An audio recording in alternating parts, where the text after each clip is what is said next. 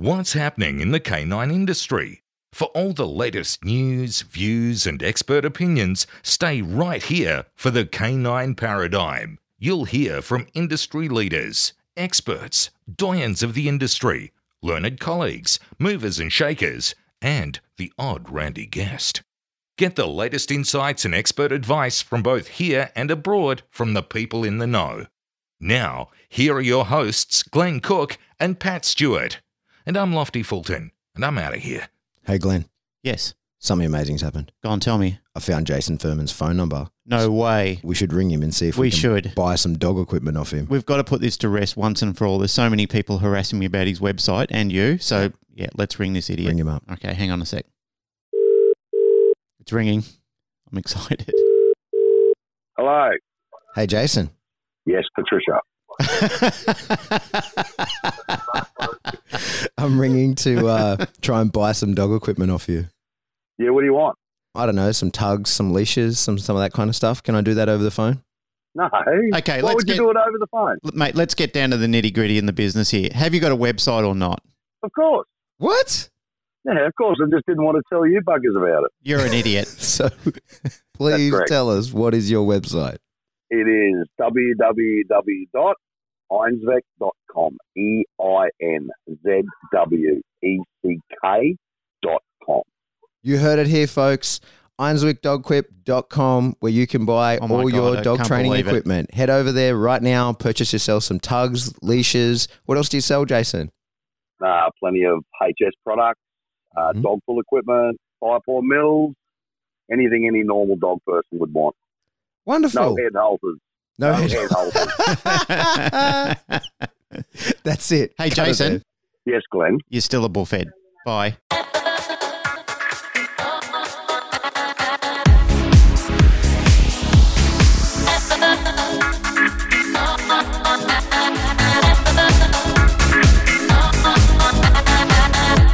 Welcome back to the Canine Paradigm. I'm your host, Pat Stewart. I'm joined in studio today by my co-host, Glenn Cook. Good morning.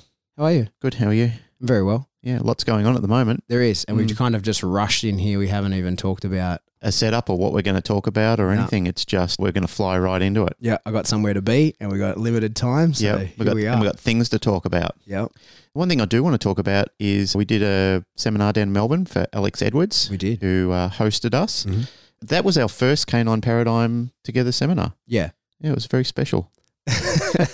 Well, the problem with it is, and I feel bad. I understand now about when I stitched up Jay and Chad about doing this, when I was like, hey, you guys do a podcast together. You can just do a seminar together. Go ahead now. Do it. Yeah. Is that it's not easy to do a seminar with someone because we don't train exactly the same. We were covering different topics. It's like nothing that you don't do anything I disagree with, and I don't think I do anything you disagree with. So but we do things differently. We do things differently. And effectively every trainer does. Yeah, that's right. Yeah, yeah. And so it's kind of a tricky one. So it was really, it was two different seminars. People went to one on Saturday and then another one at the same place with the same people on Sunday.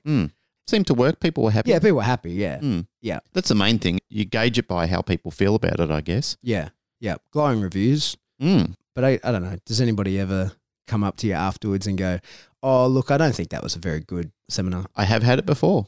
Not for me, but for other seminars that people have run. I've had people come up and say, wasn't what I expected. Yeah, but then maybe that happened about us and didn't get back to us. Oh, I think maybe Alex is protecting us. People should be honest. Maybe Alex is protecting us. Well, he could be. And I mean, the point is if there's something you need to grow in, people need to tell you. Yeah, that's true.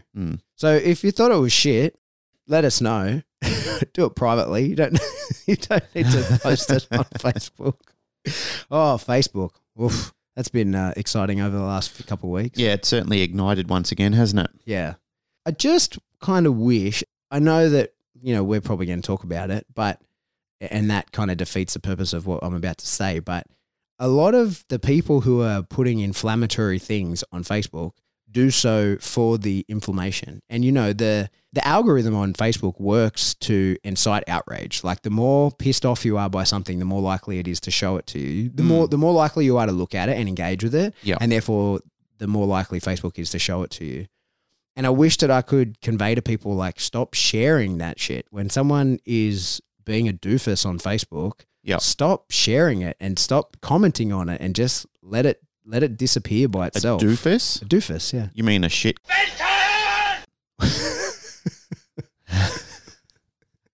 There's that. Yeah. I don't think doofus sums it up well enough for some of these people. I mean, they're complete garbage. It's an interesting topic, the post that we kind of happened yesterday or whatever it was, comparing sport dog trainers and pet dog trainers with no acknowledgement that there's a crossover in there. I don't know a single person, and I know all the people named. I know Bart very, very well. I know Michael Ellis. I know Ivan.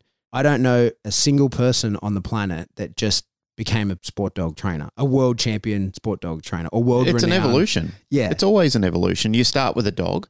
It's like being an engineer. You don't just wake up one morning and you're an engineer. You go to school, you go to your careers officer, you decide what you want to do. And some people will follow in the footsteps of family and decide to do it, but you still got to learn all the processes and then get to the point where you decide, do I want to do this as a career or not? Yeah. It's the same thing with sport dog trainers. Yeah. They get a dog, they get a puppy, they go down and sit down at a club as a young kid and watch people train dogs and think, fuck, this looks fun. I could have a stab at that. And then they apprentice and mentor under people and go to seminars and spend a long time learning about different types of behavior, and they practice and they learn and they make fuck ups and on and on and on goes the saga of learning the evolution of whether or not you want to become a sport dog trainer or a trainer in general. Yeah.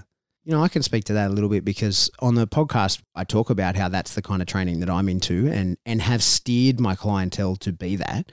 But the truth is, like me, like everybody else, everybody starts in training pet dogs, and that's where the money is. That's where there's actual money. It is. Because, and this is one of the, it's a funny one, right? So I've had lots of people say that comparatively, the Skype sessions that I do with people is cheap. Yep. And it is compared to what some other people are charging. And especially if you just go for by the hour rate, I charge less than if I'm out because I'm literally at my house, right? So it's pretty comfortable. There's no travel time. There's no travel costs. The overheads are small, blah, blah, blah.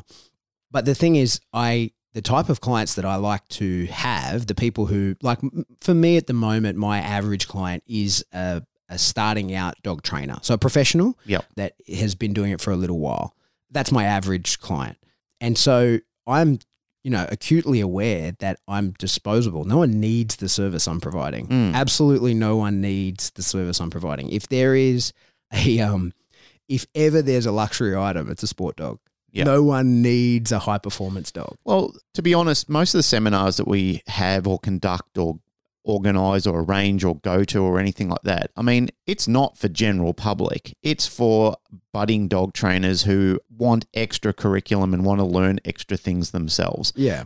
Let's be real here. A lot of the stuff that we learn in some of these seminars, 95, even more % of people won't ever do it. They just won't do it. It serves no practical application in their life. They should do it. They'd be better off if they did it, but they won't do it. They just won't do it. You'll convert some of those people, a small percentage of your clients over, but saying that all these fantastic skills that we learn, that the general public is going to pick it up and run with it, you're kidding yourself. They won't do it. I've been in the industry long enough to know they will not do it. They'll like it as a token gesture. They'll start off with it, and that's what I'm saying. You'll convert some people to go ahead and do it, but the vast majority, they won't do it. But as dog trainers that are learning that stuff, you distill it into a way that you can use it. I agree with dogs. that. It's important for the trainer. Yeah. It is important for the trainer. And you and I have made we've made a lot of discussion on this podcast before about our recommendation of further knowledge, of educating yourself further. Constant education. Yeah. Our ongoing constant education. I simply cannot emphasize the importance of that enough. I think every trainer who is, and I say this at the NDTF course, start and finish of it every single time. This is a vocation that never ends, and if you want it to end, you're not really excited about it. It's not the right vocation for you. Yeah. And that's the thing. This comes from a movie, this phrase, but it's a vocation, not a vacation. You get into dogs, you've got to see the journey through, but it's like everything else. If you went to your tax accountant, you want to make sure that guy is studied up and he knows every single year that they bring updates into your tax, how you can better benefit from, your returns and so forth. Yeah. If you go to a dog trainer, you want to know that man or woman is well versed in behavioral sciences, that they actually know what they're talking about, that they do attend seminars, that they do mentor to people still. And as you point out quite regularly, even Tiger Woods has a coach, you know, and that the important thing is you can be the best in your game, but if you're not getting updated, you're not the best in your game. Yeah. You're just an arrogant son of a bitch who's bitter and twisted, which is what some of these people at home are doing now. They're looking to create relevance for themselves. They're sitting at home, and I mean, there's people in Australia who do this as well. They're sitting at home. They haven't got a lot. Name them, Glenn.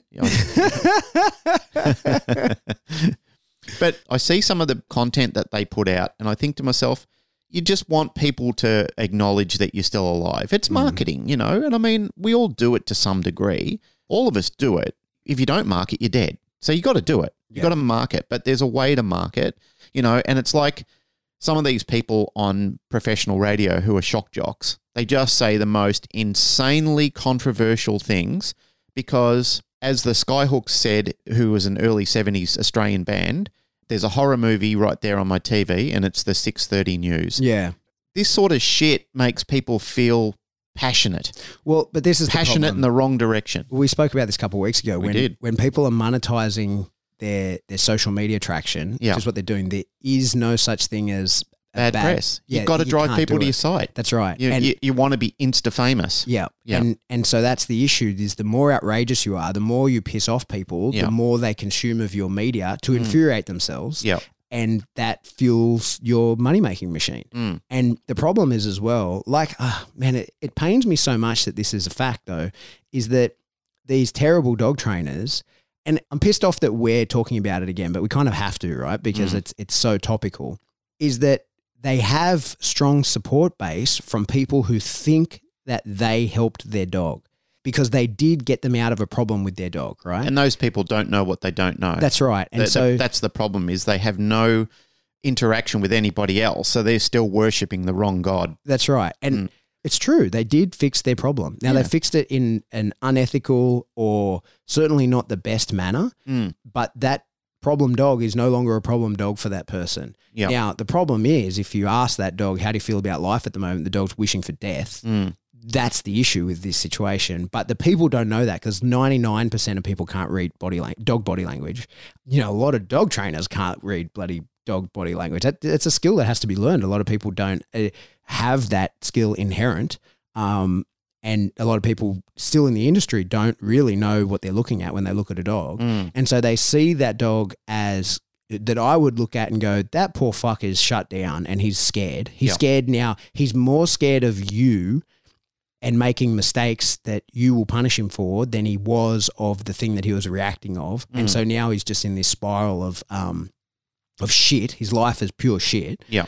And most people can't see that. They see that picture of their dog and they go, oh, look how calm he is. Look how chilled out that dog is, right? But they don't know what's going on in his head, that he's a mess. And so that's what kills me, is that the people, you can't call out these people on their pages and so forth, because they have people, and they will never change their own mind, because they have people. They don't have to defend themselves. They have other people doing it. They have other people diving in to defend them. And those people, you know, probably are good people and don't know that they have been fleeced by that person. They have been sold the snake oil. Yeah. And they are now... They're just loyal by decree. Yeah. And then, you know... Yeah, they're not bad people. Not at all. They only know what they know. That's right. And they don't... Like I say, most dog trainers can't read that, let alone the average person that bought a dog that was too much for them and didn't fulfill it and didn't understand what like biological fulfillment and all that kind of things are. Yeah. You know, I was thinking about that yesterday as well. Fuck, we're going to be all over the place today. But like in that post it had about, you know, sport dog and doesn't know, you know, those people don't know how to make a dog calm in the house or whatever. Like, you know, you only have to look on the social media of those people for 2 seconds.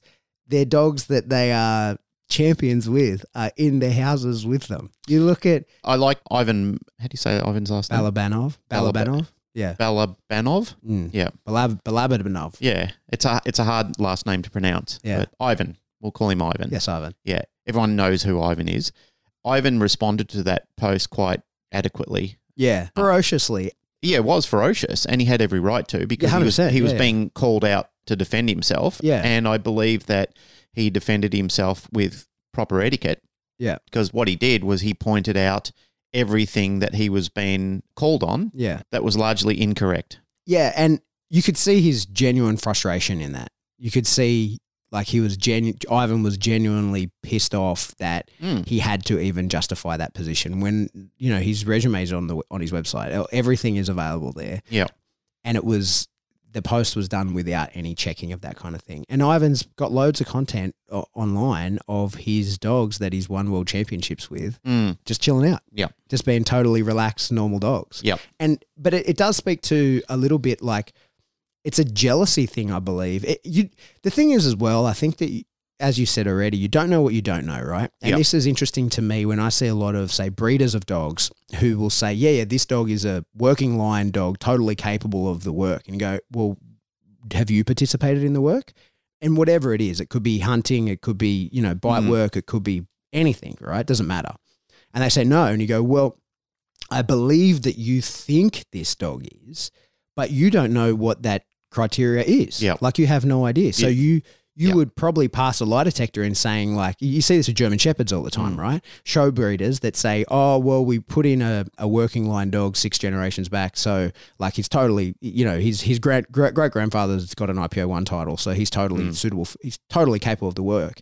And, you know, he's ferocious because when people come over, he barks at the door. So he's 100% like legit working dog. Yeah, that's interesting. And you could put those people on a lie detector and they will believe pass. it. They will pass. They're not lying to you. They just don't know. Yeah. And it's like simple stuff. Ignorance is bliss, right? Yeah. I was demonstrating this to someone the other day. I'm not sure if you were there, about just different bloodline of dog that we're working through keeping comfortable on the inside of the bite suit, right? So biting the bicep pocket, we're working through grip issues and it's a very slow, meticulous process, right? And then I showed everybody, I was like, but look at this. And knowing the bloodline of the dog, I then caught a bite on the like tricep or the closer to the forearm. And it's a different dog, like different bite, different everything, right?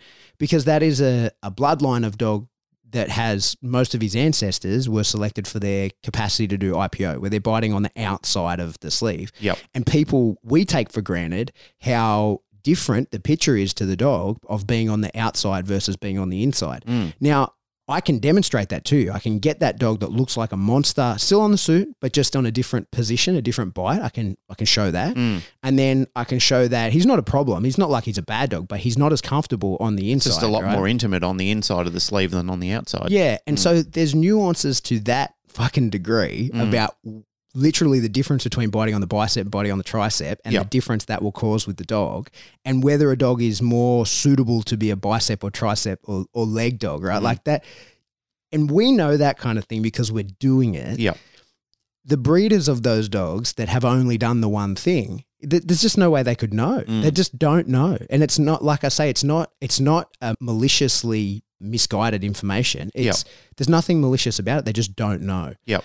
They haven't ventured further than their backyard. Yeah, maybe not even that. It's just that this is their specialty and all their dogs go into that program, right? And so they don't know how he would perform in another program. And also the other thing that happens too is people, they sell the dog, they get feedback through them and they're usually people that don't really participate in much themselves. Yeah. But they'll come back and say, oh, you're right, this dog's a monster. Yeah. Because it's doing exactly what you were saying before. It'll bark at the door and scare people away. And I mean, I've got to tell you, you know yourself, some of the dogs that come here for aggression work, I say to people, I know that you believe this is aggression, and in some degrees it actually is.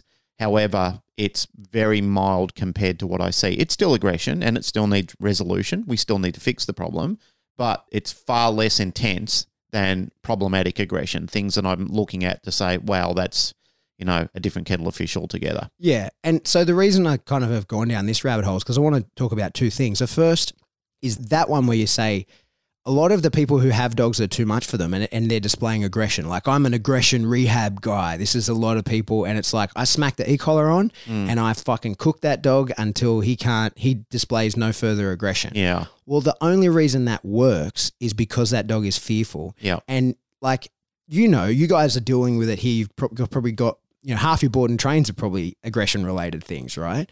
And when I'm getting called out to places, it's more often than not that. And this is what I was saying earlier, that's where the money is in dog training. It's a big market. Yeah, aggressive and problematic dogs is the market. Yeah, because as I was saying, when I was sort of indicating before, the reason I have to keep my prices low for coaching is no one needs me. I don't, if when the purse strings have to be tightened, I'm fully aware that I'm one of the first things that gets cut away because no one needs to learn knee popo from me. Yep. No one needs it, right? But what you do need is if your dog's aggressive in the home and you love him and you're not going to move him on, you do need someone to fix that. I agree. That is a need, right? And that is not a luxury item. Having a dog is a luxury item, but if you've decided it's not, and you're keeping this dog and he's displaying problem behaviors, the person coming over to fix those problem behaviors for you needs to be on point, right? Like needs to really be able to do that because this is a need. It has to be done. And no matter what they charge, you're going to have to pay it if you want to keep the problem dog fixed, right? But the problem then is that the people who are just coming around to crush that dog are only able to do so because the dog is fearful anyway. It's so rare in aggression cases that I find anyway that I actually have to address the aggression case. It's that the dog is fucking scared. So let's make him tougher. Let's do some box work and let's do all kinds of things, right? And now we can start actually exposing him to the trigger and manipulating that, right? Now that we've got a much tougher dog. But so often it doesn't happen. And I was talking like that. Sorry, let me explain. You never get to the point where you need to do that because you've fixed the problem in the dog by just doing the other. Because I've got a pretty significant waiting list at the moment with all the travel and all that kind of thing. And I tell people as well, like I get calls about aggression because, you know, I've done a lot of it in my area and there isn't many full-time balance trainers in the inner west that can handle a proper aggression case, right? Yeah, we send people to you that won't come out here. Yeah, and now I've got an issue of I say to people all the time, I'm like, hey, it'll probably be 6 weeks before you can get an appointment with me because for an aggression case like that, I don't want it to be fast. I'll book you a half day. It needs the time it needs. Yeah. And I don't want to be looking at my clock saying, hey, I've got to get out of here, right? We need to really address it properly. So before I can find a half day for you, that might be 6 weeks. But I have now an online, it's on YouTube. I can send people these links to it. And I'm like, if you want to book the appointment, we can do that. And you also need to know that I'm not very good at ongoing support at the moment. So, you know, but if there's no one else and you've decided it's going to be me, this is what it's going to be. But what I need you to do is watch these videos. And I have like a thing that I send them the YouTube link and they watch it. And I said, step one, I'm not even turning up at the appointment. Like if we book the appointment, you have to show me a week out that these things are done. And it's like effective communication structure and stuff that I've got them doing, right? And some box work and that kind of thing, right? I would say at least half the people cancel the appointment on me because they're like, oh, he's no longer an asshole. He's fixed. And I don't bother explaining to those people, that's because you did all those fucking things, right? Like, it's not that your dog is suddenly stopped displaying aggression, the trigger went away. It's because you've given it work to do. Yeah, we've totally you've started training your dog. Yeah. Like even just the process of loading a clicker, that 5 minutes a day can totally change a dog's life. Yep. The idea that you no longer, most of these people then are feeding their dog from a bowl, right? And so the idea that you no longer just, here's your big slop of mess, good luck eating that. Now you've got to work and engage with me. That changes a whole dog's mindset, okay? Now there's like, you know, in the little video thing, it talks about counter conditioning, not like obvious triggers, like ring the doorbell, feed him the food. Just little shit that is not difficult. Anybody can follow that video. That is, when you talk layered stress model, that's reducing the dog to the point where his actual trigger was never that big a deal, and now it's not an issue. And I'm happy to get those calls. I'm not short of work. I'm totally happy when people call me and say, "Hey, actually, the dog's not doing any of the problems anymore." And I get no money out of these people. They get to watch the video, and that could probably cost me a half hour in phone time. Yeah, but you're an ethical guy. Yeah, but this is the thing. This is where I'm going with it, right? It's not just about my ethics. It's about the problem with most reactive dogs is they're fearful and using fear to just make them more fearful of you. Yeah, it works, right? Yeah, but that is the shittiest thing available for you to do. Well, it works until it doesn't work. And that's the problem, is that you're bottling energy inside. And I mean, you're squeezing that way down inside. And the problem for that is, as you've heard me talk about before with aggression being the onion, you know, like you're not dealing with the core, you're compacting the core. Yeah. And when you're compacting the core, it's only a matter of time before that core explodes somewhere else. And it gives energy elsewhere. And that's the problem for a lot of these dogs. And that's where people get fucked up by their dogs, is because they've got to train around. As you said, they squash the dog. But what they're doing is they're compressing internal energy that needs to be expressed somewhere else. Right. And it has to go somewhere. It has to go somewhere. And there's an old biblical saying, which I keep telling a lot of clients all the time, is idle hands are the devil's tools. And Esther Schalk said this a lot in her seminars that she's done. Give the dog a job to do. The dog's got to have something to do. I've been on Noseworks before where I've seen people working with dogs, and it's, you know, people have said to me, oh, my dog was so aggressive before I started Noseworks. Now there's no intention of aggression anymore. I said, that's because it's got drive expression. Yeah. You know, it's got something to do. It's got a job. It's got a mission. You're not sitting it in a backyard brewing up trouble and fuckery. Yeah. You know, it's got something to do. It's got somewhere for that energy to be dispersed into rather than thinking of destroying the world. Yeah. Something Bart told me a long time ago, and it was one of the things that, you know, you hear it and you know everything he says is going to be good advice, and I wrote it down not knowing how I would use it. You know, like you hear it and you go, okay, I know that's important. I don't understand it yet, but I know it's important. Yep. And he said something about whether he intends to do any scent work with a dog or not. If he's doing bite work, he also does scent work. Yep. And I started implementing that. So my dog can't track, but he can do some scent work. Like he can find an article and indicate on it and that kind of thing, right? Which would be help if I ever do decide I'm going to teach him to track. A lot of the foundation is there. And we started foundation tracking, but he can't track, right? Yep. But he knows how to use his nose and regularly can. And that's part of the box work as well. It's dispersion. But what I think of scent work is that it's meditation for dogs, right? It's a way of... It's a perpetual calming, reinforcement. Yeah. It's a calming, soothing, like slow behavior. Like when a dog's really scenting properly and enjoying it on his own terms, like on his own time, Yep. you don't see the tail's not up, the tail's not wagging. They're like, the tail is down. It's not in a tucked, fearful position, but they're, you know... fully concentrating. That's It's right. immersion. That's the right. dog is immersed in its world. And so I understand. Can I just say now- something on that quickly? Yeah. I've seen dogs walk over reinforcement when they're tracking before because that's not the reinforcement for them. It's been on the track. It's Yeah. been on the hunt. Yeah. And they've walked over food and people have got distressed about that. And it's, no, just let it go. Yeah. Just watch what happens next. Yeah, that is no longer the reinforcer. That's no longer the reinforcer. Yeah. And so I think with dogs that we are intentionally making as highly strung as we possibly can for the bite work, Yeah. we owe it then to those dogs to be giving them an outlet for Exactly. calm expression. Yeah, And that's exactly. where the scent work comes in, right?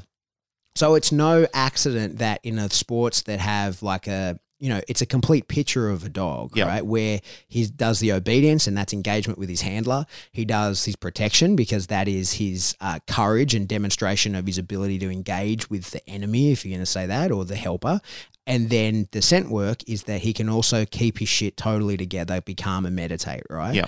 And, you know, and every sport, even PSA that doesn't have tracking, still has in the level 3 area search. So the dog has to, like the dog, if you're going to have a successful dog in that program, you have to teach that dog from a young age to use his nose, right? He has to be able to scent. And so let me tie it all back around is that, guess what?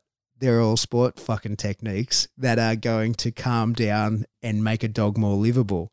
And it pissed me off when I was looking at these, I was, you know, watching it all unfold on Facebook yesterday and biting my tongue not to engage. Like, as I know that's the wrong thing to do, right? Now we can talk about it here because that's not pushing followers to there. So if you're listening to this, don't go and find the post, right? Like don't hunt it down and create the engagement. Yeah, don't monetize these people. Don't give them the, you know, this is like, we can give you enough information to say that a hack who is not who has displayed no discernible skill in dog training called out 3 of the world's best dog trainers. Yep. That's all you need to know, right? Oh, the other thing you got to understand too, and I'll say this with a hint of arrogance, if someone doesn't appear on this show, because we're happy to have most people on this show, if they don't appear on this show, there's a good reason for that.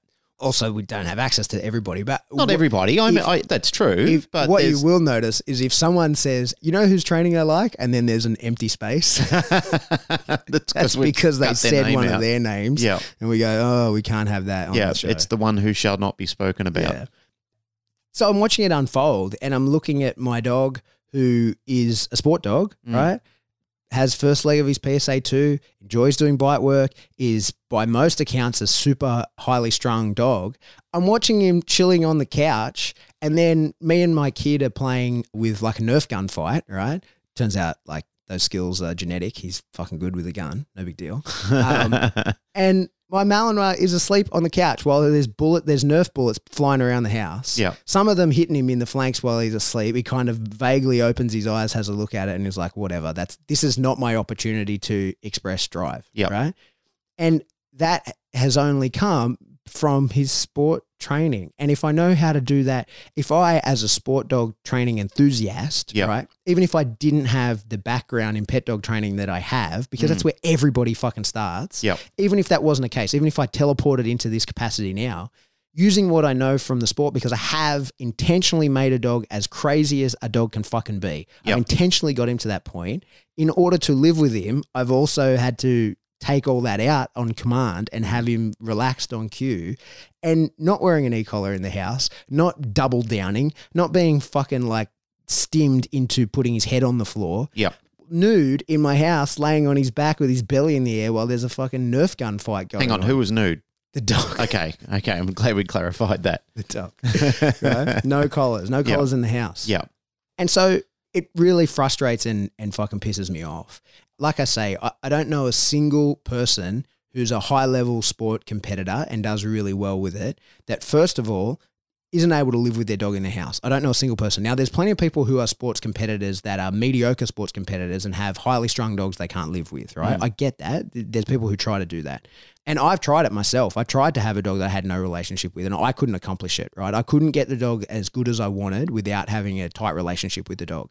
So I know for fact all those people that have the super high performance dogs are livable. The world champions around the place that have that, those dogs are sleeping on the bed with a lot of those people, or at least are in the home and are able to chill out. So it's not that one of those things is mutually exclusive of the other. In fact, you need one to have the other, I think.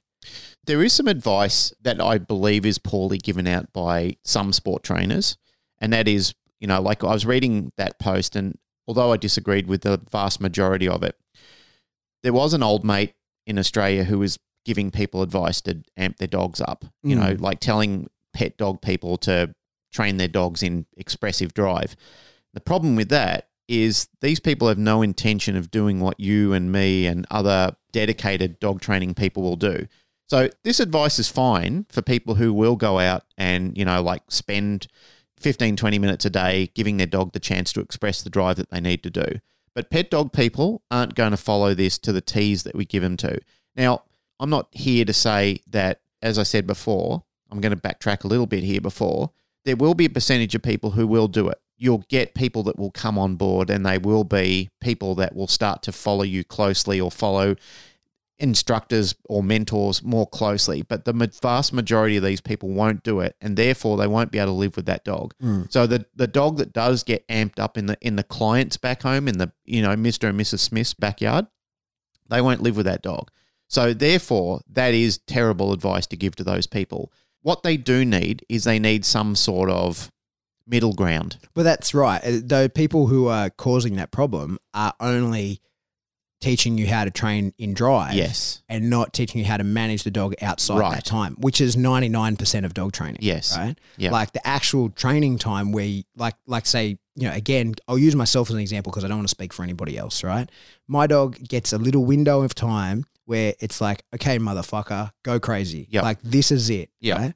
And that allows me to then have a large proportion of the time where it's like, hey, no, you had that window. Yep. And that is the hardest part to teach. Well, not the hardest part, but that is, you have to be the most consistent. You have to be the most thorough. You have to have the most guidelines for the dog, right? And that's what people leave out because it's not flashy to make a video explaining how to teach a dog to relax on the couch, to actually teach him to relax rather than force him to relax, right? Yep. Teach him to choose to relax rather than make him so scared of doing anything that he appears to be. Yeah, that's terrible relaxed, advice. right? But that's where people leave that out. Like, it's no good to say, oh, this is how we only train in drive. Like, a big part of it, and it's like when I teach this, it is like, here's how we create the window for Yep. drive. Right, we constantly are using the saying, the restaurant open, the restaurant shut. That's what we mean by that. Yep. There's no fucking restaurant. It's not a real place. You explained it well the other day when I was listening to you doing the seminar in Melbourne, and where you said that, the whole Napopo thing is a story based on interpretation, and I like that, the way that you spoke about that. Like you said, this is Bart's story. Bart developed this, and it's essentially his story, and we all have our slight variation on how we explain that story. And you're right, like some of the best trainers I've ever seen and worked with and trained alongside, they're good storytellers. They express things well. They have a good story and a good explanation in their interpretation of things. And I think some of the best trainers that I've ever worked with interpret things very well that the general public can understand it. Yeah. That it puts in perspective of what you actually need to know and the skills and the mindset that you personally need to develop to on-teach that to your dog. Because that's the most important thing. If the person doesn't understand the story, they can't interpret that to the dog. And that's when real damage happens, is when there's such a broken linkage between you and the dog that there is no tale to tell. The dog is looking at you, you're speaking Greek and the dog's speaking Italian. Okay, that's the real issue for the dog. Yeah, I agree. And that, that's sort of been in the limelight a little bit this week as well. And the story of the NePoPo stuff is, it's a formula, it's a system, it's... How dare you say systems? People who teach systems are apparently they're the biggest frauds in the universe. Yeah, but what it's not is a method. Yeah. Right? And this is what people miss about that. And at the core of it, but have had so many students around the world that have learned it from them, and everybody's interpretation of it is going to be a little bit different, but the core is the same, right? Yeah. And there's nothing in that isn't just behavioral science. There's nothing that can't be backed up with behavioral science, right? Maybe things are in a little bit of a different sequence to what people might expect. Yep. But it's all there. But how you actually do it is different for every person and every dog. And exactly. How you apply the pressure into the behavior, what form that pressure takes on, how the dog perceives it, all these kind of things, and what the behavior is going to be, that's variable depending on the dog and the behavior that you want. And then the way that you reinforce the dog out of the behavior is variable depending on the dog and what you want, right? So it isn't a method. It isn't like NePoPo people, like when I'm teaching a seminar, I'm not like this. I actually am very careful not to say this is how to teach a dog to heel. There's many ways to teach a dog to heel. And people have done it before NePoPo. Exactly, right. Yeah. And that's just a word. It is a word. Exactly. That's right. Operant conditioning was a word given to something that occurs naturally in nature. Yeah. It's just observable, and we just thought, okay, for everybody to be able to understand this and have some form of comprehension around it, let's name it so it can have some sort of universal knowledge that we can all bind together and say, okay, now we've actually got a formula that we can apply. Yeah. And it's a tricky one because the word, Bart was on here, he explained it, that they trademarked that word because it was his expression. It's his abbreviation. Expression of the way that he trains. Yes. And in order to be able to continue to do that in the current society, trademark the word. No big deal. Anyone He's smart. He was clever. Exactly. He's clever. Anyone can train a dog however they want. You can do whatever you want to train the dog. Yep. But if you want to say out loud that you're teaching with his version of NePoPo, he needs to give you his blessing to do that, which is fair enough, right? Yep. That is totally fine. He was very clever. He is a clever man. Yeah. He's a very clever man. He is a genius, yeah. As I say, it's not like it's about the theory of how a dog learns and maximize the dog's attitude as well as creating stable behavior, right? It's not like you must do this, you must do this, you must do this, right? You must stick within the laws of physics, right? You must stick within the laws of behavioral science, which exist, right? And the laws of nature. There's no magic. It's a sequence in which you can do things, but how you actually do it, the tools you actually use, the behaviors that you actually teach, that's up to you, right? And, I talk about it, one of the ways that we've taught, you get a green dog that's obsessed with the box, you can use his desire to dive into that box to teach him to heel. Now, that would be an absolutely ridiculous and stupid way to expect that you're going to teach a dog to heel with a puppy that doesn't know the box. It's not going to work, right? So some people, that's how they do it, who are, highly skilled NePoPo people. They get green dogs that someone else has raised, that those people have made obsessed with the box, and the dog dives in, puts his feet in the box. Then one day he puts his feet in the box, and there's a clack-clack board in there, and he also knows a clack-clack, and that's shocking, and he looks up at you and you click, and then suddenly you've got a dog in a heel position, right? And he learns it, right? That's one way to do it. And that is super effective for a dog that's raised in that system. But if you've got a puppy and you're free shaping, which is also part of the NePoPo program, that would be a ridiculous thing to do. You don't do that in the slightest, right? So it isn't that there's a method. And I know this is why when Bart teaches his stuff, like when I'm teaching it, I am even more prescript than him. That's just how I am. I can't be less prescript. Bart is very much like, no, this is as he would say, this is the alphabet. Now you go write your own story with it. Like, he doesn't teach anybody like this is the way to get a dog to heel. It's these are the reinforcers you use in order to make the dog understand exactly what you want. But the way that you actually get that from the dog, that's up to you. Oh, here's 5 or 6 different ways that he knows, and he'll explain those. But like, which one do you do, Bart? And he's like, whichever is the correct one for the dog that is in front of me. And he changes his mind when he sees something that is going to benefit it anyway. Exactly. Which he's made mention of that many times when he's been on the course, when I've been doing the course before, you know, I mean, that was fundamentally why he went from old Napopo into new Napopo. Yeah. He just looked at the system and he said, that's a redundant way of doing Napopo now. We need to reformulate it and create a new system because this is the better way to train dogs. Yeah. And That's smart. See, that's Exactly. an evolutionary trainer is a smart trainer. Yeah, in the my way eyes. that people want to train now and the dogs that they're training, this is a Correct. better system. Yep. Back when people were only training extreme dogs and waiting till they were adults, this Yep. is the way to do it. Yep. And now that people are understanding you can and should train puppies, and the system is being used on less extreme dogs, like just average normal pet dog, this is the way to do it. This is the way to still fulfill the principles without having to adhere to a particular method. Yep. It's about fulfilling that. That's what the word I've been looking for. Fulfill the principles of it Yep. without having to adhere to a specific method.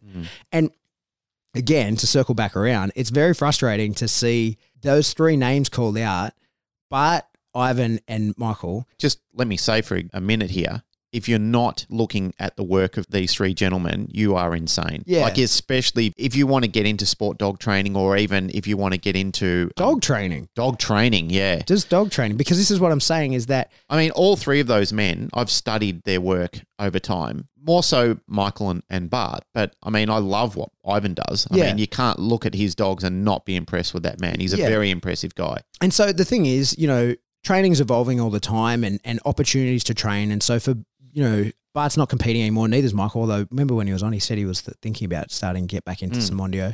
Ivan still competes, right? There's probably better dog trainers. There's probably a person who could smoke all 3 of them in any discipline. Yep. But what that person is not doing is teaching the fucking masses like those 3 guys are. Exactly. And that is like, there are so many people that carry the imprint of their training around and maybe don't even know it because they learned it through someone else that learned it through them, right? Like, there is that, like, the 3 of them together have caused, I think, more influence in the dog training community, in the dog training world, than you couldn't possibly pick 3 more influential and better teachers. And so while they're all phenomenal dog trainers, handlers, and have been champions in their chosen field, They're all also great storytellers as well. yeah, They they're tell teachers a great of story. people. Yeah. They're teachers of people, right? And they have trained so many fucking dog trainers to do things and not just go on to be other competitors. That, like, people who they're training to be competitors would be the minority. Yeah. People who they're training to go into people's homes and fix behavioral issues with dogs would be the overwhelming majority of their students, what Yep. they've gone on to do. And it's the second and third hand effects. Like, this is what, again, like, as I've been spooling, you can probably tell I'm pretty fucking angry about it, right? Is A lot of people are. There's a lot of Yeah. outrage out there. I mean, you can see by the responses how infuriated and insulted people are because it really was a disgusting attack. Yeah. And so the second and third hand effects, there's people who are saying, like, for me out there, to say, oh, like, Pat Stewart taught me this trick. Well, I can tell you, I didn't invent shit. No, I have never had an original thought in dog training in my fucking mind. I've learned everything that I know from somebody else, and a lot of that But we all is have. from, no, that's right, but a lot of that is from those guys, Yeah. right? And so people who will then say, oh, Pat taught me this, I heard it on the Canine Paradigm, or I went to one of Pat's seminars, or I did a private lesson with Pat, he taught me this, right? And I get credited for it, right? But I learned it from them. And so then you have to think about, like, extrapolate that out. Those people are now teaching that to someone, and maybe they credited me, or maybe that person then credits them. It all, for most of the knowledge that we as a community are using, goes back to the teachings of those guys, because they have put out a lot of content and have taken the time, energy, effort to take on students, because teaching people is fucking hard, man. And it's, you can never, you know, don't get me wrong, they've all made money doing what they're doing, and good for them. We're all trying to make money in this industry. Yeah. But the ongoing support that I know that all of them provide, answering questions online, you know, getting tagged in posts and then giving their opinion on it, that's time that you're not getting paid for. Yep. That's because they actually give a fuck about making sure that people are training dogs in the right path. And what's interesting is, you know, I was thinking about it on the way out here. If only I know Bart's going to be at ISCP. If only we could get the three of them in together. a room. Yeah. Because that's never happened. And while they're, what's even the word? They train very differently. They're really different styles of the type of training all three of them do. As the Thai say, same, but different. Yeah, that's right. And it's all effective. There's no arguing that everything that they do is effective. Many roads lead to Rome. Yeah, yeah. So anyway, that's my kind of fucking rant about it. Yeah, it's good. Your points about your acquired knowledge and the mentors that you've had that have given you that time and space to create who you are. The one thing about it is when you become a teacher yourself, this is essentially something that we all have to do. We have to pass that torch to other people. Yeah. And I've made that abundantly clear on these episodes over time. And I just cannot see any other way. If people are that stupid and that jealous and that insecure that they're withholding that information, you are a lunatic, like completely, because that will die with you. And there's many times where great minds have been so insecure about passing their institutional knowledge on to other people that that's forever lost to the world. I believe, and not only myself, but, you know, great minds across the world believe, if you have access to knowledge, it's your responsibility to pass it on to the next generations. Yeah. I know I've said that before. I say that all the time in ETF because I've acquired knowledge from fantastic people, and I still do. And it's so exciting that there's people out there who want to give it to you. Some people might charge you for it, as we were talking about before, and there's nothing wrong with that. And to be honest, if people have worked a lifetime to acquire knowledge and they've spent time conjuring up ideas and thoughts and going out onto the field and putting a lot of time and effort into it, I do not see a problem with people making money out of it at all. You have to. It's your livelihood. However, if you've got it and you refuse to pass it on, you're a punk. You know, you really are a punk. You know what's interesting on that? I've had a couple of different Facebook, very small, not incidents, but things I've observed, right? Post attribution is an interesting thing that gets around at the moment, right? So, you know, like I've been so fortunate in my time. When I went to Sam Monty with my hat in my hand and was like, please, sir, teach me about dog training. That's where all my foundation comes from Sam, right? Yep. Then I was lucky enough to, you know, get time in the States to go to Michael Ellis' school. When Sam moved to Melbourne and I was in the weeds and was like, fuck, I've got no one to train with, came to you and learned a shit ton from you. And then I've been lucky enough to, that then, you know, broke into the community and have access to, you know, so many people that I've learned so much from, which has ultimately led to being a student of Bart and now teaching his system, right? So I always say, and whenever I'm teaching, I say, here's a trick I learned from whoever, right? And I got that from Forrest. Forrest is very good at that, right? Forrest is sort of the master at like, here's where this came from, right? At giving that post-attribution to people. But what I'm aware of, and I've seen people do it online, is like someone will comment something and then they'll get in there and go, you learned that from me? It's like, hey man, once you say it out loud, it's not yours anymore, right? Like when you teach someone something, if someone comes to your seminar, they're literally buying that information from you, right? So you can't get angry at them when they then use that information. And the majority of people that are coming to your seminar, right, are dog trainers. So you can't then be pissed off when you see a dog trainer using your technique and be like, just remember I taught you that. And it's like, it doesn't matter, bro. Like you sold that information. That's not yours. The second it came out of your mouth, like literally as those words fell out of your face, then you don't own them anymore. You literally sold those to those people at the seminar. You sold that technique to those people. You got paid. That's fucking calm down and stop looking to be acknowledged about that, right? So I feel like that. But then recently I've seen people comment, like I saw someone comment something recently and I was like, it was in reference to a particular technique. And I was like, fuck, that sounds familiar. And it was my words, literally word for word typed out from this podcast, right? Oh, really? I was like, quite flattering, really. Well, but I wasn't, and they'd given it as their own answer. Oh, right. Okay. And I had that like, oh, fuck you. That's, you didn't attribute me. And then I had to let it go. I'm like, hey, that's not your information anymore. Like you sold that. You literally sold that technique. You paid, people have paid to hear that and it's their information now. You got to not get upset about that. Well, I think every author must feel like that too, right? Yeah, and exactly. People go and photocopy their work and plagiarize their work. And, yeah. But what's interesting then, right, is like you see online when people do that, and I've had, this is the circumstance I think of, the person ended up deleting the post because they were challenged. Yeah. they were challenged on some of And the couldn't answer information it. and couldn't answer it, and Yep. then tagged me and was like, "Oh, Pat can probably answer that," and I said, "No, sorry, I can't," because like if you tagged me earlier with the original thing, I would happily defend. And credited you. Yeah. And credited you. But there was no properly. credit. It was like, "Oh, Pat can probably answer that," and then I was like, "No, I can't. I'm sorry." And I threw some fuel on the fire. I even was like, "Yeah, have you considered this extra thing?" Like I knew the answer to it, but they didn't. Mm. So that the post ended up getting deleted because they panicked. But then other times people have said, "Oh, like, you know, Pat told me this," and then they give their interpretation of it. And if they get challenged of it, I'm straight in there Yep. because it's like, yeah, like here's my reasoning. I'm happy to show my work, right? But it's an interesting one because I understand where people, and then like I say, I'm a lot of rungs down that ladder. There's a lot of people above me that taught me that stuff, and then I think, oh, I wonder how many times I've been that asshole. But can and I just have say something? attributed And I to mean them. this is from the heart. I believe you're the future.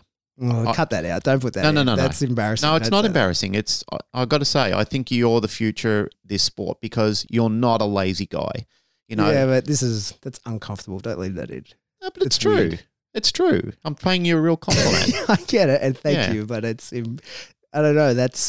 I feel like there's Yeah, so but you're, much. you're not accepting a proper compliment. Like I- I'm saying this because I genuinely, you know, look, I've watched people in this industry over many years, and they get lazy. You know, they get complacent in things that they're doing, and you're not like that. Like you're very studious, and you follow things through properly. Like you're not content with just taking 20% of it and then just getting by with it. Like you research the rest of it, and you look into the background, and then you incorporate it into real delivery and real information that people can do something. Like I listened to you the other day doing your thing in Melbourne, and I thought, man, this fucking guy's on it. You know, you're right. You are actually right on it. And I mean, look, it's an honor and a privilege for me to watch somebody start to blossom in their career. Well, thank you. I appreciate it. I mean it. Like it's I think nice it's to a- watch. I appreciate your support, and I'm very thankful for everything you've done for me. But I don't know, saying I'm the future. It's a bit outrageous. You are one of the futures. You know, like I mean, you know, there's room for many. I guess when I refer to people like the three guys that we're talking about, they're titans of the industry. You Yeah. know, they're people who have made that name. And I mean, and that's what you got to aspire to that. You got to aspire to be, you know, like not sit on the shoulders of giants, but look at to become a giant yourself for all the right reasons, not from arrogance or, you know, self-fulfillment or anything like that. I mean, there's nothing wrong with self-fulfillment, don't get me wrong, but there is a lot wrong about it when you utilize it in the wrong direction. And this is where people have gone wrong before, because there are people out there that I see have had potential, but they spend most of their time on their post just being relevant. It's just about, hey, I'm an attention whore and I need some attention. And that's sad to see because they're washouts. They're people who could have made it, but they got lazy. And I like the fact that when you're working with things that you're honest about it. You're honest about your own shortfalls. You're honest about things that you see are wrong. You know, you champion things well when people aren't advocating in the right direction. And we need more people in the industry like that. We will never survive it well if we don't have that mentality behind the things. I mean, to be honest, mate, you've helped me become a better man. You know, like your honesty and integrity of things have helped me think at times where I've thought about doing some fuckery and I've thought I would probably let a lot of people down if I did that sort of thing. And it's good to have a friend by your side who can, you know, like you said, I mentored you, but you've mentored me. You know, I mean, I've gained just as much from you, probably more at times than I've given to you. So that's me appreciating you Oh, thanks. because, I mean, I have gained a lot from good people in the industry and now you're one of them. So double thumbs up. Oh,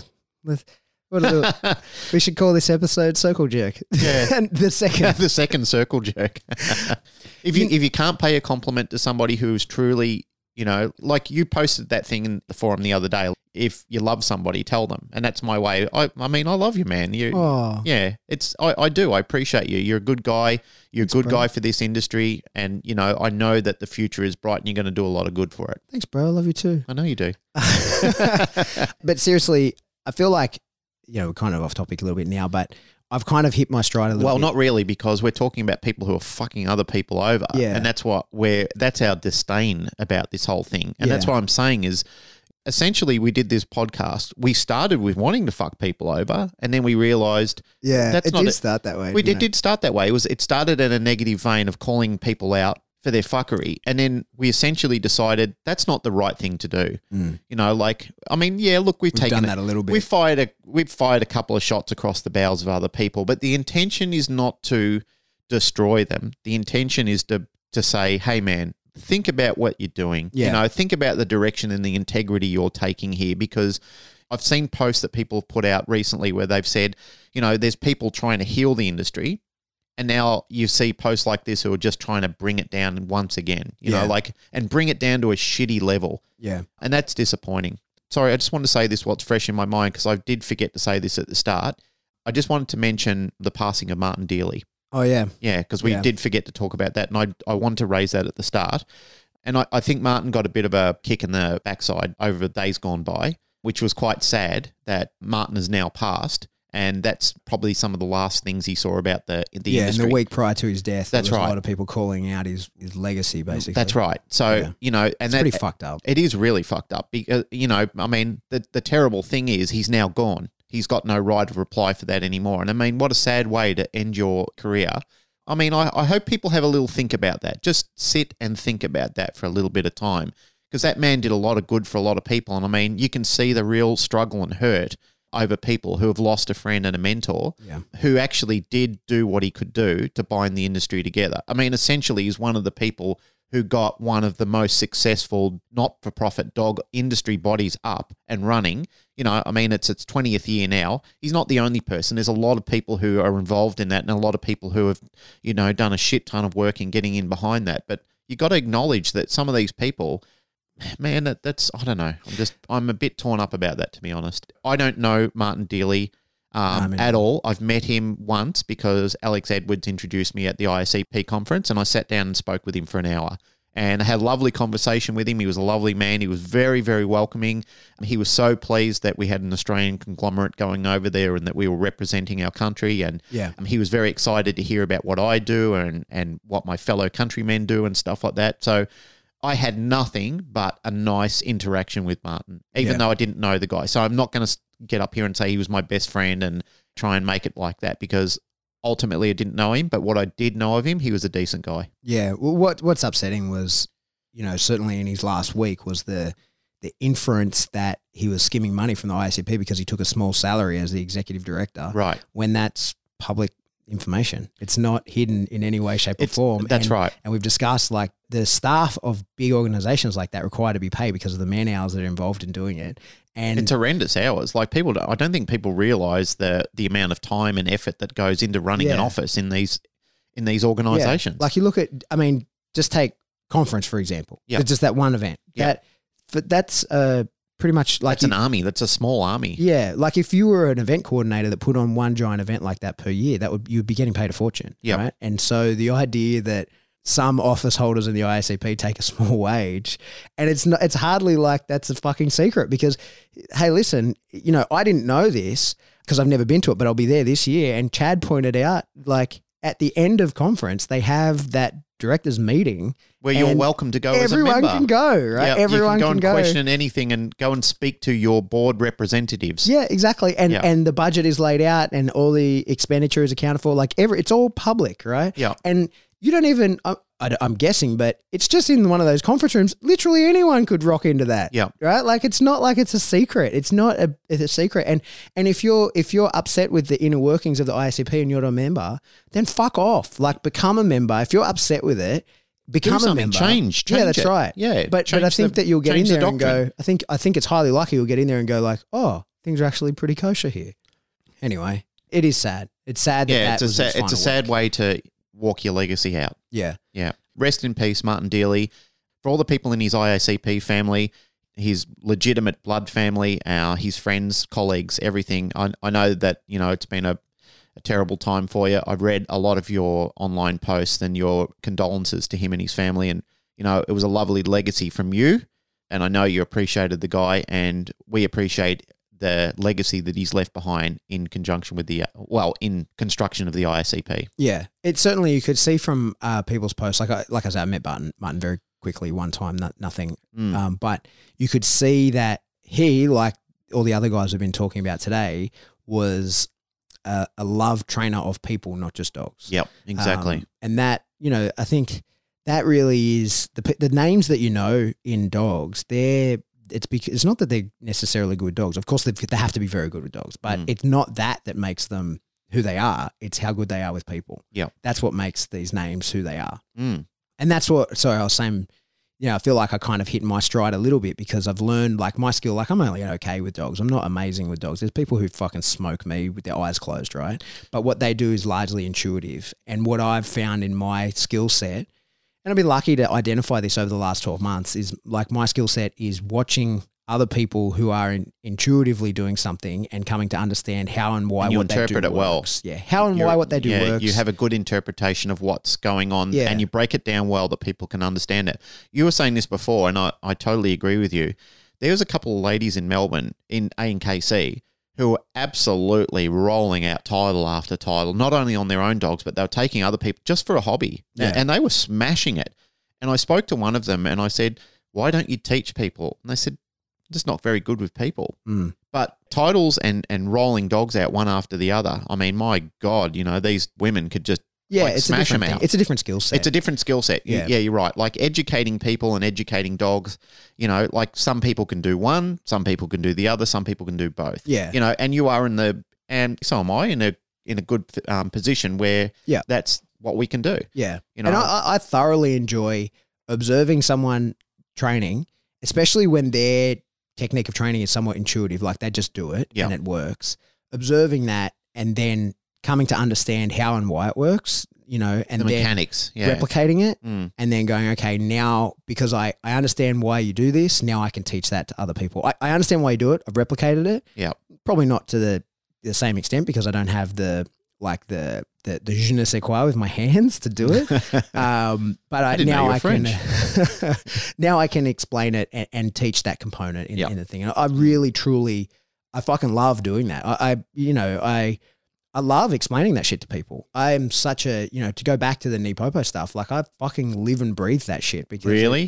Ding. Yeah, but it's life, and I'm so thankful to Bart and Michael for the opportunity, first of all, to learn it, but now to teach it. Yeah. And it, like, I fucking, it's not like, I get paid to do seminars, but I love fucking doing it. Like, I know. You light up when you're talking about it. Like you can see that it's not passionate just, about it. Yeah, you're it's very not passionate like about it. It is my job. Yeah. But we were talking about this recently with But some look friends. at the good it's doing. I Yeah. mean, that's the thing is when you talk about legacy, I mean, look at the good the legacy is doing. Yeah. You cannot attack something when you can see that people are doing well and bettering themselves in their situation. Yeah. Like that's the first question we ask in any course is why does a dog do what it does to better its situation? Now, I mean, if you're bettering the life of a dog, a handler, a trainer, a community from the legacy that you're leaving behind, the information you're giving them, you cannot attack that. Mhm. And if you do, you're a dickhead. Yeah. You're just a jealous zero.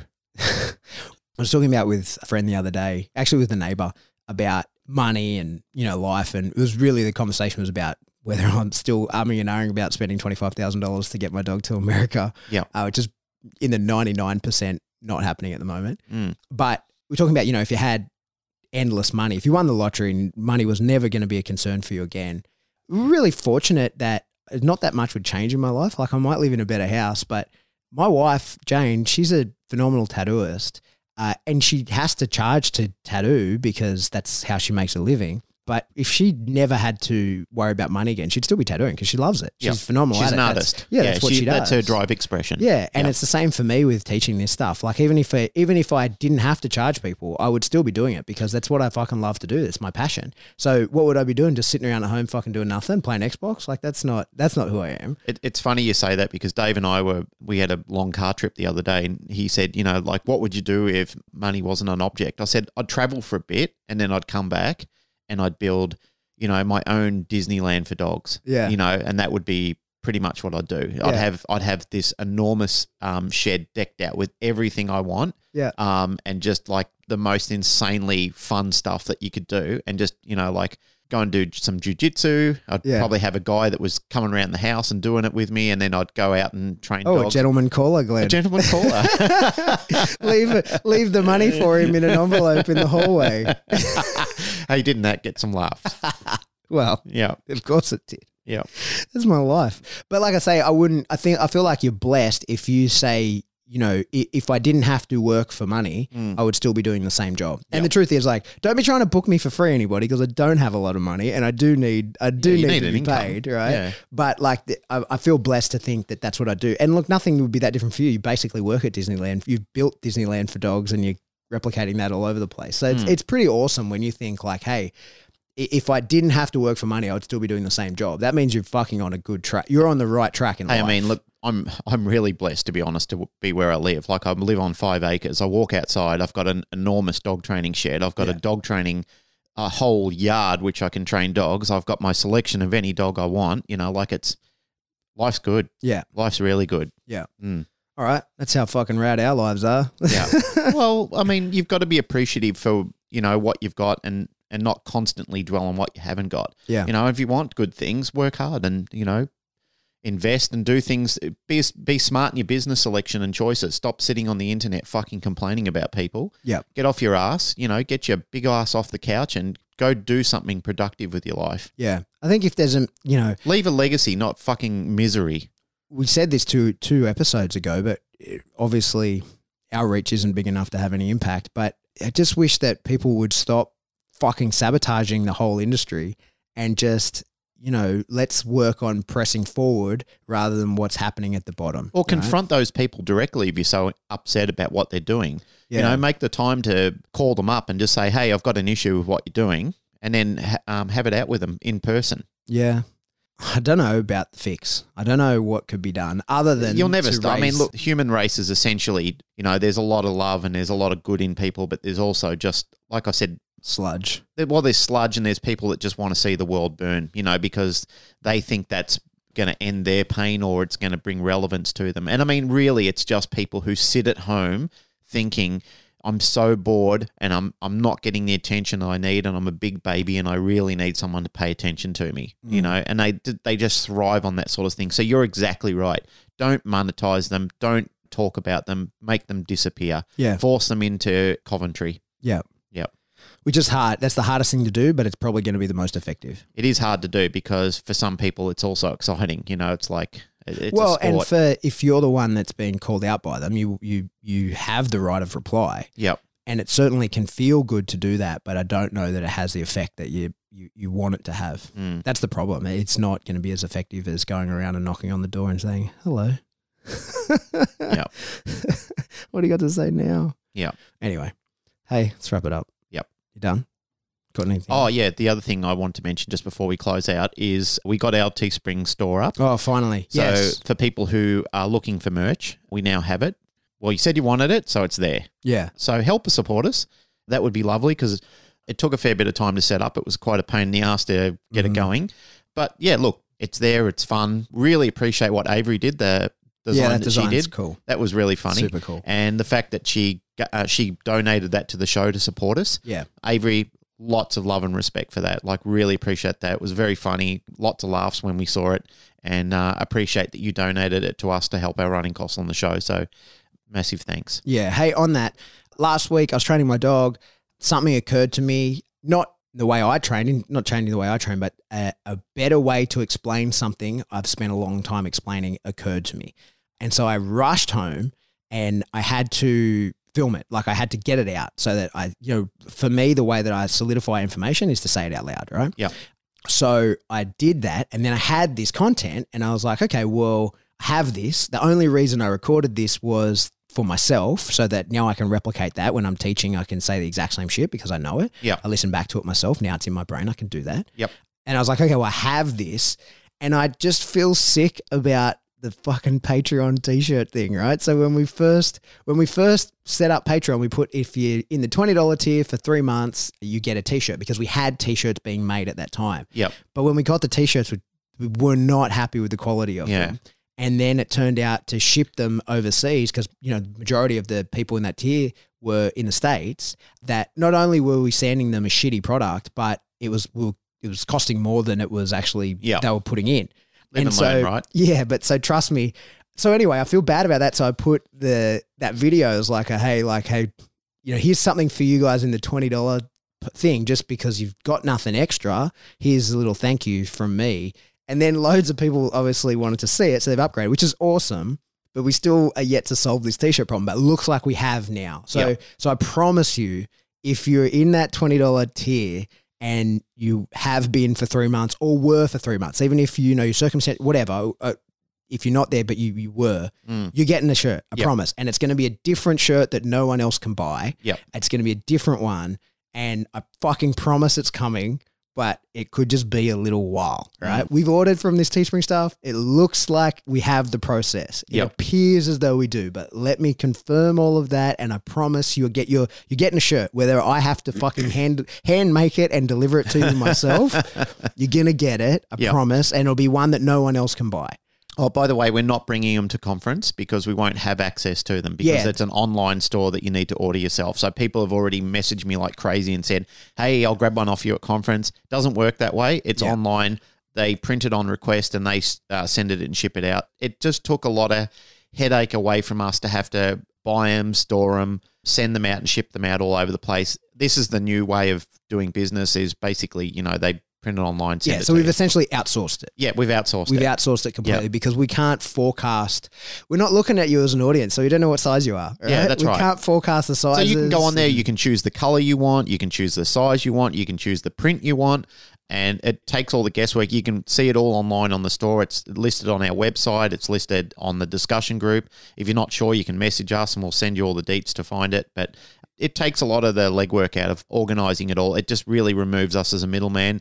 And we make a small profit on it. I think we make like $4 or something. Yeah, we make about $4 a shirt. So we're not, running home with $1 million in shirt money either. I mean, we'll probably spend more on it getting it to our people in the $20 Patreon. That's the killer. Yeah. So, by the time we get it all out there and get it shipped to them and everything like that, like that, we're talking some serious money. But it's worth it because you guys are supporting us. Yeah. And we wouldn't. Yeah, we're not making excuses. No, not at all. No, we're just explaining why it's taken so long. Yeah, no, we love you, Patreon guys, because you've, like I said, like we took a whole heap of gear down to the Melbourne show the other day. We were able to set up and do that podcast where we were having the conversation with the Melbourne trainers. Everything apart hearing from about Preston's 14 Labradors. Oh my God, wasn't that that was insanely hysterical for all the wrong reasons. Yeah. I mean, that's something you'd advise against in every other aspect. But, he was a young kid and he learned and it's hilarious. It's hilarious. All right, let's wrap it up. Yeah, let's wrap it up. We got to go. That's it for another episode of the Canine Paradigm. As always, if you like what you hear, please like, rate, share, subscribe. Do that through whatever subscription service you download us from. If you want to support the show, like we just talked about, Patreon's the best way to do that. Jump in there at whatever tier you so desire. There's different things available on different tiers, but $3 a month will get you access to a new episode, an extra educational episode. $10 will get you a live Q&A about that, which, by the way, it's probably happened by the time you hear this. And, $20 will eventually at some stage in your life get you a T-shirt. Although we've taken that out. So from now on, if you sign up to that, you won't be getting it, but you other people will. So, All right, calm down. $20 will get you a present from time to time, right? And we're working on some other stuff that's more affordable to actually post out. And if you want to just pledge, $1,000 or whatever, that'd be cool too. I would appreciate that. Yeah. If you want to get in contact with us, best way to do that is info@thecanineparadigm.com. And that's pretty much it. We will see you. We'll have another episode before conference, probably before we're then in Canada, and we'll do a show from Canada, no doubt. Yeah, we'll probably sit down with Emma and do a record with her. Yep, and maybe some people at the seminar. Conference. Yeah, yep. Yeah, that'd be fun. And then we'll be at the IACP conference. So I think Emma's got about 35 people attending that now, which is pretty cool. So there'll be a couple more episodes and then there'll be a bit of a break, but then you'll be flooded after that because there'll be a shit ton of content recorded at the ICP conference. Yep. That's it. Oh, you hit the button and nothing happened. What's happened? Is your board broken? What have you done? It's not working, Glenn. What? He keeps hitting it. There's nothing happening. Isn't that one? It's that one. Aha. I know how to use the board better. The fuckery.